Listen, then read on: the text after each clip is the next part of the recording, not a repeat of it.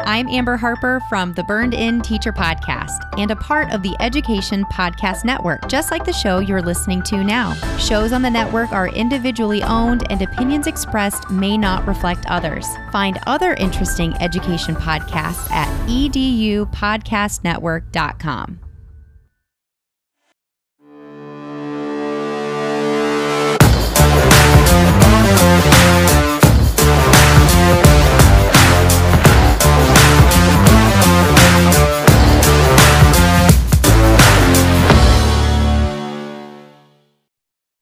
Hello again, everyone, and welcome to another episode of the Reimagined Schools Podcast, a proud member of the Education Podcast Network.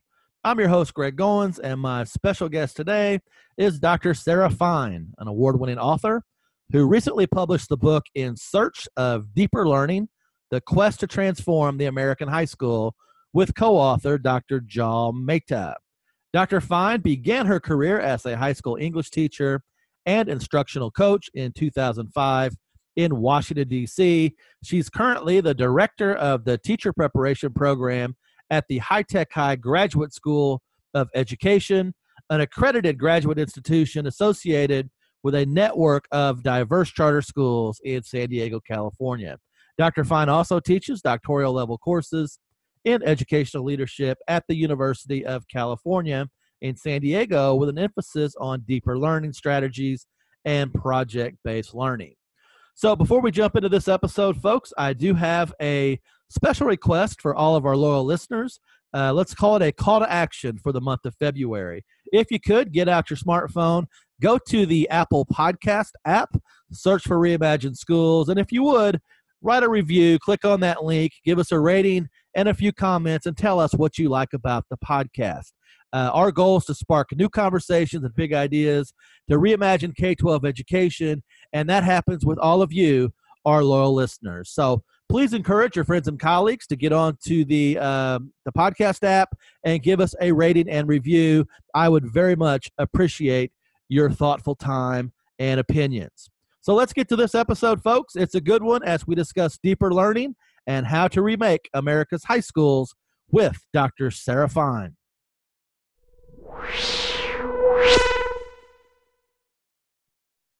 Hello again, everyone, and welcome to another episode of the Reimagined Schools Podcast. My special guest today is the co-author of an amazing book on remaking the American high school. A big welcome to Dr. Sarah Fine. How are you, Sarah? I'm great. Thanks so much for having me. I'm looking forward to our conversation. Well, it's a pleasure to have you. You've done some tremendous work, and I want to talk about your day job a little bit, too, and designing training opportunities for those folks out in San Diego with the New Tech High Network. But let's start with the book. The name of the book is In Search of Deeper Learning, The Quest to Remake the American High School, with co-author Jal Mehta. Did I pronounce that correctly? Mehta, yeah, pretty close. Jal Mehta. So my apologies to Jal. But congratulations to you both. You were just recognized as the winners of the 2020 Grawemeyer Award in Education, a prestigious award that comes out of the University of Louisville, which is, again, just about an hour down the road from me. So congratulations. You guys have had a lot of success. Thank you. Thanks so much. So you're actually going to be in my neck of the woods here, not once, but twice in 2020. On February 24th, Sarah will be presenting at the Next Generation Leading and Learning Summit in Louisville. That's part of the Kentucky Association of School Administrators Professional Learning. And then you'll come back in April, I believe, to present for the Grawemeyer Award. So have you been to Kentucky, and what are you looking forward to as you come and kind of talk about your research? I never have. That's part of why I'm so excited to get to go not just once but twice. I've spent some time recently in Tennessee working with some educators there, so I guess I'm starting to get familiar with the Southeast. But no, I love talking to teachers and principals and policymakers to sort of find out what resonates from our work and to learn from them about what they're doing. There's just, there's a lot of commonalities. This is a spoiler alert on our book, but there are some features I think that do sort of unite and link schools across the country and, some of the ways we've set up schools and the goals that we pursue in them. But there's also a lot of variation. And so I love learning from what folks are doing out in the field. The book came out, I believe, in the spring of 2019, so, really hasn't been out for a long time. But the thing that really I find fascinating is she started doing this research project around 2010. You visited 30 different schools. You sat in countless classrooms to observe and talk to teachers and kids. But, again, I think the original intent when you started this project was a little different than what it actually ended up being. So you actually went through quite a few twists and turns along the way from start to finish. So I was a high school teacher. I started my career working at a school in the District of Columbia. And after working there for 4 years, I got kind of restless, not so much with my students, but trying to sort of understand what models of schooling were out there other than the one that I had experienced as a student and then was working inside of as a teacher. So that's how I found my way back to grad school, to Harvard, and that's when I encountered John Maeda, who became my collaborator. And we realized at that time that we shared some core beliefs. So effectively it was, I met him, it was 2009. So the No Child Left Behind Act had kind of really sort of gotten some teeth in the prior 5 years or so, and I experienced that for sure within my own school. And I found that some of the things that NCLB encouraged us to do as teachers were very productive, and other things felt very constraining, in particular the kind of like myopic focus on tests as the only way to measure student success. Like tests felt like it gave me some information about my kids, but really not a lot about who they were as whole people, and it certainly didn't encourage the kind of authentic engagement in content that I was hoping for with them. And Joel really agreed with that. I think both of us sort of felt like No Child Left Behind was it was a well-meaning policy that had sort of narrowed the conversation about what schools could be for kids and what learning can be at its best. And so we effectively were very idealistic at the time. And we set out to try to find some schools that we thought were doing work that really showed what schools could be at their best, beyond just kind of basic skills as measured on tests. And so what we thought we were going to do was spend a year or two in the field learning from sort of the best examples out there of high schools and write up those cases and send them out into the world as examples for people to learn from. And it would be as simple as that. And of course, as you already alluded to, the project actually took us closer to 10 years. It was about 6 years of field research. And, we basically couldn't find what we were looking for at the start. We saw a lot of really great teaching. We stumbled across a lot of classrooms where very rich, powerful learning was happening. But we did not find schools, which as whole institutions were doing that kind of work with the consistency we hoped for. And so that really kind of, for a while, it sent us into a tailspin. And then we picked ourselves off the ground and figured out sort of, okay, well, what are the questions we want to ask about this thing we're encountering? And so we basically did a lot of work trying to understand why schools look the way that they do and the history and sort of political context there. And then we spent a lot of time trying to learn from the best pockets that we found, which, like I said, were not always schools. They were often just classrooms, or maybe in some cases like a department or a group of teachers that were really making some headway somewhere.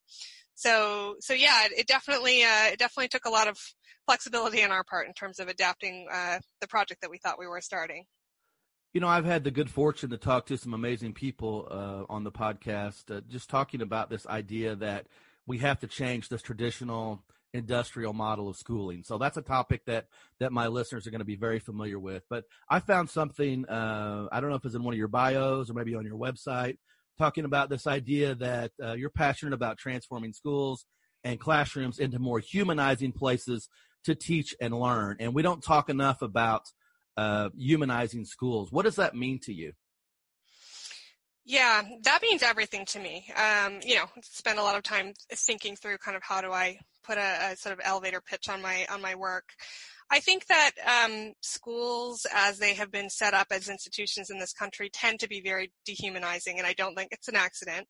I think, first of all, to have a mass public institution in the first place is a very difficult thing to do, given all the variations in context and sort of individual need that you encounter. And so I think, first of all, just by being an institution that's kind of batch processing kids in a significant way across contexts, it's difficult to respond to sort of the range of human need and to sort of celebrate the range of human capacity inside of an institution.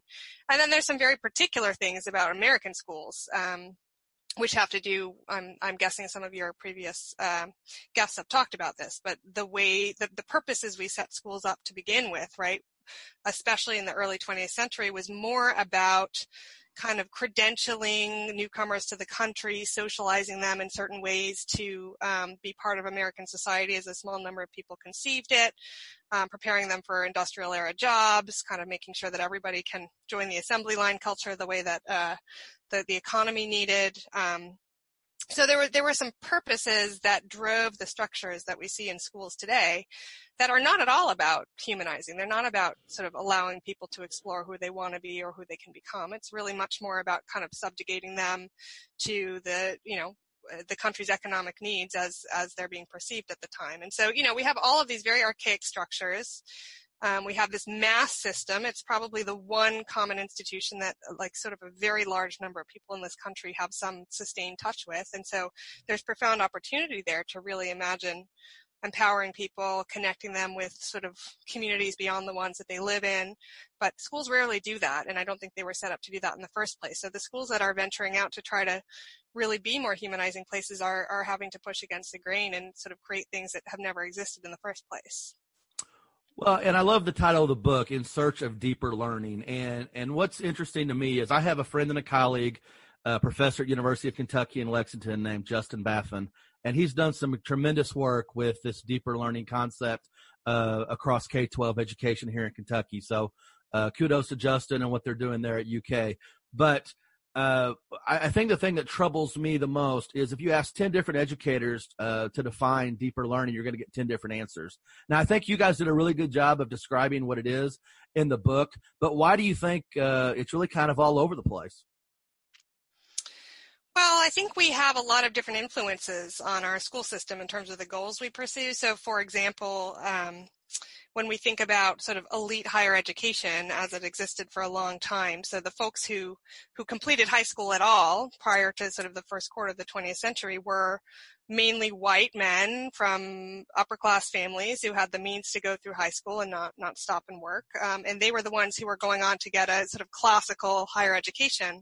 And higher education has been long divided into these disciplinary units, right? So you study Western literature, or you study French literature, or you study philosophy, et cetera. And so, we have these arguably artificial ways of dividing up the knowledge in the world that sort of at some point universities made a decision to do. And then you have high schools that are at least originally organized to produce people who can go on and do that in college. And so I think often when people think about deeper learning, there's a little bit of defaulting to that tradition of knowledge that, deep learning, for example, in social studies and history has to do with doing some version of what, historians might do at the university level, which is certainly one particular version of deep learning. I wouldn't argue that that doesn't count, but I think that, we work backwards from a really narrowly conceived set of notions. And then you have folks who have lived in the world in different spaces who come to teaching with very different sets of beliefs. So they might, for example, teach social studies, but really with a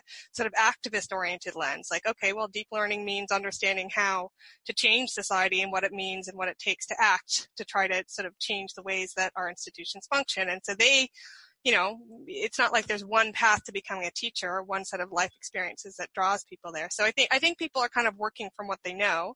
And a lot of them may know the way that higher education tends to think about deep learning, but others bring other definitions. And then, we have schools that don't really do a good job of trying to cohere people around one set of beliefs or sort of notion of teaching and learning. And so people kind of close their classroom door and do work backward from whatever it is that they, happen to have constructed for themselves given their life path. Yeah, and I think it's interesting because a lot of times I know I have conversations with educators that say, just send me the deeper learning curriculum and we'll open the box and we'll pass out the deeper learning books and we'll go from there. But you really kind of broke it down into three areas of mastery, identity, and creativity. And not to give too much of the book away, but can you kind of talk about how you came up with that trio of principles? Sure. Yeah. I mean, so how do we come up with it? I think the simple answer is we observed a lot of powerful learning happening for students in a lot of different contexts, and we tried to understand what were the essential elements that sort of unified them across those contexts. So like you said, those three elements were identity, mastery, and creativity. So effectively, what we mean by that is that when learners are engaged very deeply in what they're learning, there's some element of actually learning some stuff that is consequential and mastering some set of skills and body of knowledge. And so that in some ways is the most traditional part of deep learning. And it's the one, for example, most tied to sort of the way we might think about learning in higher education. But it's more than just that. It has to do with the learner starting to see themselves as a participant in the domain. So going, for example, from I am somebody who shows up to math class every day to I am a mathematician in training, or I see myself as a math person and somebody who uses math in authentic ways. So that's the identity piece, and maybe even a kind of like, Windows mirrors piece where learners who are deeply engaged in what they're doing often then imagine themselves potentially engaging with that domain sort of beyond high school. And so, often when we see identity really coming into play, we see students who are suddenly turned on to the idea of majoring in college in a certain domain that they hadn't considered before, going into a certain field. And then the creativity point has to do not so much with the way people might traditionally think about creativity. It's more about the fact that in a lot of traditional high school classrooms and just classrooms in general, you see kind of like knowledge being dumped into the heads of learners. You see this assumption that sort of the role of the teacher as like the intermediary between sort of a bunch of stuff that the world has figured out and the minds of their learners. And so it's a very passive role on the part of the learners. Their job is to kind of like listen, take it in, and then at some point spit it back. It's what Faraday called the sort of banking model of education. And what we mean when we talk about creativity being part of deep learning is that learners are actually in spaces where they're really engaged are producing knowledge. They're not just receiving it. And so, it doesn't mean that they're necessarily coming up with sort of groundbreaking science, for example, but they are in fact engaged in the work of trying to do something new in a kind of novice level way, or they are, for example, constructing an original historical play based on their study of history, or they are writing spoken word poetry that offers some perspective specific to them about a topic that they've been working on, or so the idea is they're not just passively receiving something that's already been discovered. They're sort of playing a more active role in the ongoing production of the work of the field. My guest today is Dr. Sarah Fine. She's the co-author of a fantastic book entitled In Search of Deeper Learning, The Quest to Remake the American High School. And as we think about these 30 schools that you visited, I love the way you kind of put them in categories from, No Excuses High to Dewey High to Attainment High. And these are pseudonyms, to protect the identity of the schools you visited. But I guess it's kind of a two-part question. First, were you welcomed into those schools with open arms after they knew what you were going to do? And then secondly, after the books come out, was there any pushback from those folks? Maybe they were, perceived to be something differently than they thought they really were. Yeah, those are great questions. On the were we welcomed question, absolutely yes. We found open doors pretty much wherever we went. And, at the time we were, a junior professor and a grad student with just, a set of questions. So it wasn't like folks knew that they were going to end up in a book. And that was something that really struck me is there's sort of immense hunger across the board on the part of educators to do things differently and to find ways to be more genuinely engaging to kids. I mean, nobody's out there trying to do badly by their students. I mean, I think it's more a lack of support and a lack of imagination in some cases than it is kind of a lack of desire. So certainly all the schools, once we talked to them about what we were up to and what we were interested in, they were like, please come help us figure out, how we're already doing this and how we can do it better. And they, often would engage with us in the long term, long after we had done our field research to try to understand sort of what we were learning and how it could benefit them. So, and that is true also of teachers and students. I don't think we got turned away by a single teacher when we asked to come visit their classroom. I think that it's a real testament to kind of the interest in the field in this kind of work. And students too just love telling their stories. As soon as they figure out there's an adult who really genuinely wants to hear about their experience in school, it turns out they have a lot to say. To your second question, we haven't gotten pushback from schools. I think the only big disappointment in some ways is that we weren't able to name some of the schools that were doing really incredible work. And so, as you said, the major cases that we used in the book, we used pseudonyms because of our agreements with the schools and with all of the schools in our research. And in some ways, I feel kind of sad about that because there are several schools in the book whose work I think is really under-recognized, and I really, wish we could be driving more people to go spend time there and learn from their examples. But no, I think there's a lot of sort of interesting conversation happening as a result of our work. And one of the things that we were trying to do that has happened to some extent is you don't often see schools from different kind of philosophical persuasions engaging with each other. So, for example, the world of kind of quote unquote no excuses charter schools, although they don't love to call themselves that anymore, of sort of really tightly structured, tight instruction, high poverty charter schools. There's a lot of those networks that talk to each other all the time and learn from each other, but they don't often talk to school networks like the Dewey High Network, to use the pseudonym that we use for our project-based progressive school. And schools like Dewey High don't usually often reach across the divide to get interested in what's going on in schools that are taking a very different stance. So I think one of our goals was kind of to take a lot of different sort of pedagogical stances and sets of beliefs that will drive schools around teaching and learning and try to kind of put them in conversation with each other in ways that don't often happen. And again, not to take too much away from the book, because folks, you got to go out and buy this book. You can get it wherever books are sold, and it's a great read and going to teach you a lot about not only deeper learning, but some strategies you can use to improve your school. But I was fascinated by this idea that most of the really positive change was out on the periphery and not in the Common Core classroom. Yeah, that was one of the most surprising findings for us too. I would say when we started the study, we assumed we were going to look only at sort of core academic classes in high schools, your math class, English class, social studies, et cetera. And what really started to get us curious was we would ask kids when we went to a new site, a new school. The first thing we would do is each of us would shadow a student for a whole day to just get a sense of sort of the gist of their experience.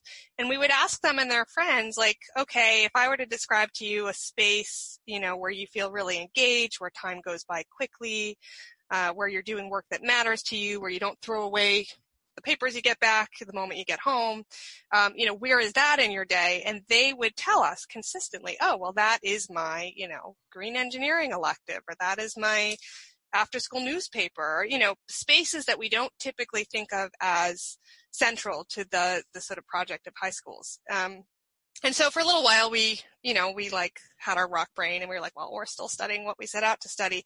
And eventually we realized that, kids were telling us in no uncertain way that we needed to be paying attention to those other spaces. So we eventually got the message and started really spending extensive time in some of those peripheral spaces. And sure enough, it's not that every single club or elective or extracurricular activity is a space of deep learning, but it turns out those spaces often have a structure and a set of kind of working agreements about what you're working on with whom and why that are much more conducive to those three things, identity, creativity, mastery, than our core academic classes.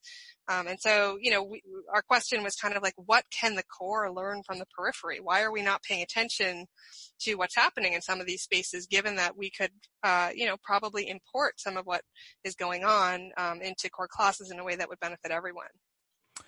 And, since I've been doing the podcast, again, I've had the chance to talk to some amazing people. I've had Ted Dintersmith and Tony Wagner on, co-authors of Most Likely to Succeed. And, the documentary Most Likely to Succeed was really the intro for a lot of people throughout the country in this idea of project-based learning. And, PBL's been around for a long time, but I really felt like that film really did shine a light on all the great things that were happening there. Project-based learning is also a big piece of the book and a big piece of the deeper learning concept. So can you kind of share a little bit of information about PBL for us? Sure. Yeah. I would say with the kind of, it's not exactly a caveat, but it is a core part of the book, which is that any way of conceiving of teaching and learning in schools can be done in a shallow way or executed in a deeper way, right? And so we're trying to be really clear in the book that we believe that project-based learning is a very promising platform for rich and powerful learning. And yet we also write fairly extensively in the book about some spaces that we observe where schools and teachers were trying to do project-based learning, and it wasn't going very well, and it wasn't enormously deep. So, I don't want any listeners to come away thinking that, PBL in and of itself, no matter what you're doing inside of that container, is going to produce deep learning for kids. But that said, we spent a lot of time at this school that in the book we call Dewey High, which is a wall-to-wall project-based learning school. It's socioeconomically diverse. It's in an urban area.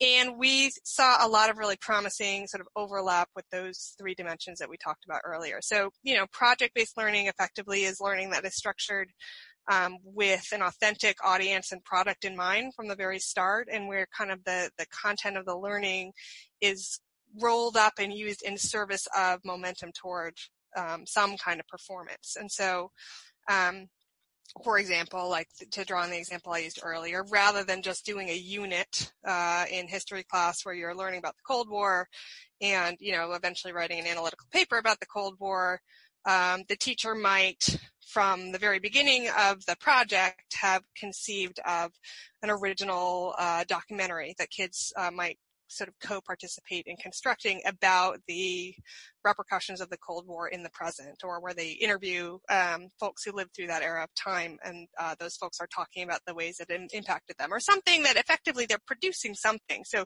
you can see right away that project-based learning has a lot of possibilities in terms of that creativity piece, because kids are sort of by definition creating something. They're not just kind of absorbing learning that's already been there.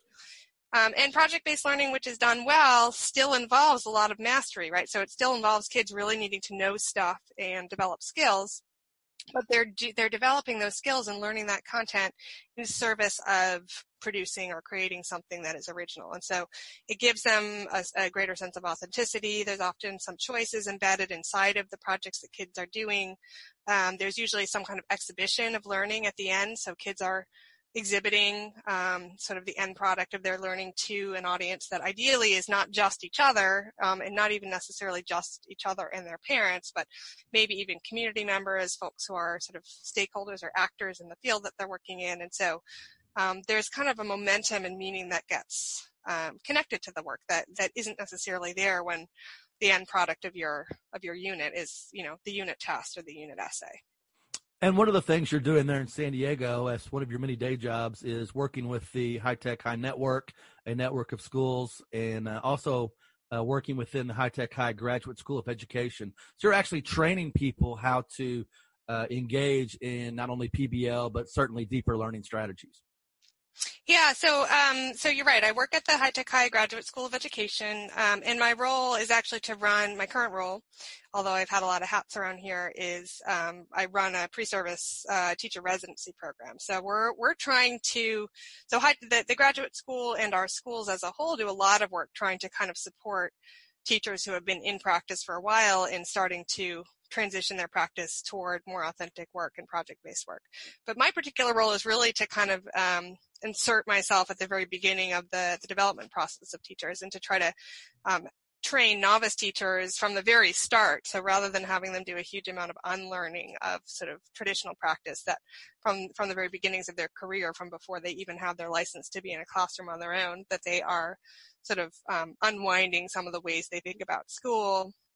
They're thinking about planning authentic work for kids, and they're learning like really discrete tools for example, how to really facilitate a discussion where kids are doing most of the sense making, and really push for kids to be engaging with each other's ideas rather than just with the teacher, which is what you see so much of the time in traditional classrooms. So it's a pretty fun project.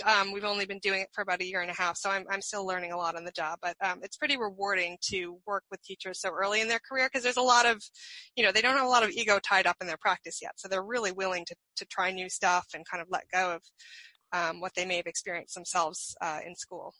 And we both know how difficult change can be, especially in the K-12 education environment. In fact, one could argue that there's been, very little change over the last, 100 years, other than adding some technology sprinkled in. But I was talking to some colleagues recently, and really excited about deeper learning, project-based learning. And you're starting to see that across the landscape. More and more schools and educators are beginning to become interested and implement those things. But someone said recently, what we really need is for deeper learning to go viral. So it's out there and it just takes off. What do we have to do to make that happen? I know that's kind of a loaded question, but we need to find some way to just kind of, spread the word and get it going. Yeah, yes, absolutely. It's a hard question. I think that the good news connects to something we talked about earlier, which is that, pretty much to a person, every teacher I've met, and I've met a lot of teachers at this point, is really hungry and excited about the idea of finding different ways to engage with kids and would love to be doing richer, more authentic, more intellectually complex work with their students. So the desire is there. I'm completely convinced of that. I even think a lot of, to your point, a growing number of teachers and parents as well really recognize that this moment we're in the 21st century calls for a different kind of graduate than did 50 years ago. That, kids who are entering our society and our economy at this moment need to be flexible thinkers and creative thinkers. And, we don't even know what jobs are going to be available to them 10 or 20 years from now, much less 5 years from now. And so I think there is growing recognition and interest and desire to do things differently.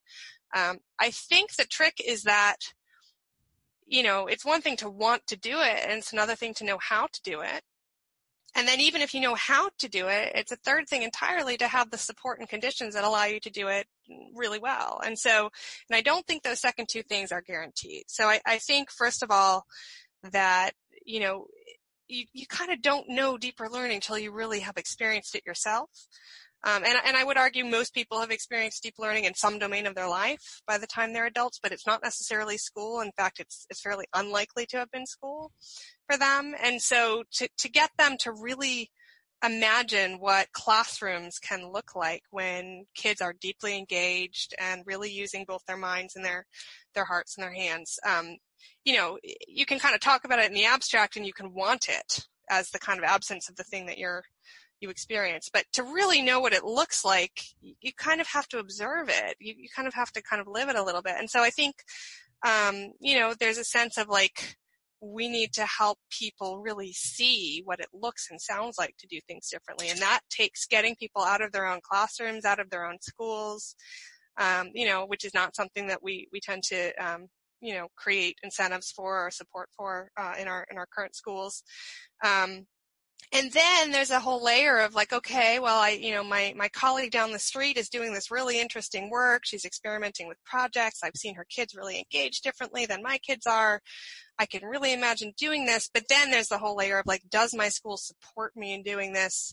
Is the community of parents, for example, willing to take the risks that would allow me to do this? Because, I think deeper learning is not about piling more stuff on top of what we're already doing.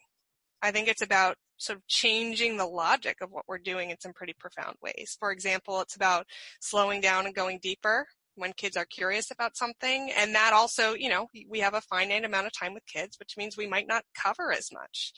That we have all kinds of external systems in place and policies that kind of reward and in some cases kind of force coverage as the important part of what we do. And so teachers need to feel safe to experiment, and then they also need to feel like they have a community inside of which they're trying new stuff, and they need some examples of what to do that's different from what they already know how to do. Well, it's been a great conversation, and I can't thank you enough for your time. Folks, again, the name of the book is In Search of Deeper Learning, The Quest to Remake the American High School. You can follow Dr. Fine on Twitter at Sarah M. Fine. So you certainly want to connect with her there. As we close, I want to give you one final thought, but I'm just kind of sitting here thinking to myself, book studies are very popular now throughout K-12 education. If I was a high school principal or in a leadership position, this would be a perfect book for a book study at the high school level. What's kind of the elevator speech for why folks should buy the book and use it as a learning guide to improve their schools? Well, thanks for the endorsement. Honestly, I think that the most important thing in our book has to do with the sort of profoundly powerful practice of the teachers that we spent time in their classrooms. So I think it's an opportunity. We tried to write the book in a way that really in some ways does what I just said, which is like help people who want to do things differently but don't know what it might look like to do them differently kind of land themselves in the classrooms and spaces that are supporting really deep, rich work. And so, for example, it's a very narrative book. We try to really paint pictures of what classrooms look like, what talk looks like in those classrooms, what performances look like in those classrooms, how teachers think about their work differently, how principals support the work differently. So I think it's really the power of the cases, not so much what we have to say about them, that hopefully is really useful and productive for schools that might want to read it together. Well, again, thank you for your time. Enjoy that beautiful weather there in San Diego and keep doing great things out there as you train teachers and kind of spread the word for deeper learning. Thanks so much for having me. So that's a wrap, folks, on another episode of the Reimagine Schools podcast. Again, a big thank you to Dr. Sarah Fine for taking her time to come and talk about the book. It's a good one, folks. So you want to jump out and buy that book wherever books are sold. Be sure to follow her on social media. She's very active on Twitter. And you want to see her speak, too. If you get a chance to jump over to Louisville later in the month, if you're in the Central Kentucky area, you want to hear Dr. Sarah Fine speak about her research. So with that, folks, again, thanks for always listening to the podcast, sharing out with your friends and colleagues. Be sure to jump on that podcast app over at Apple Podcasts. Leave us a rating and review. And as always, folks, do what you can in your school and community to create better schools for kids.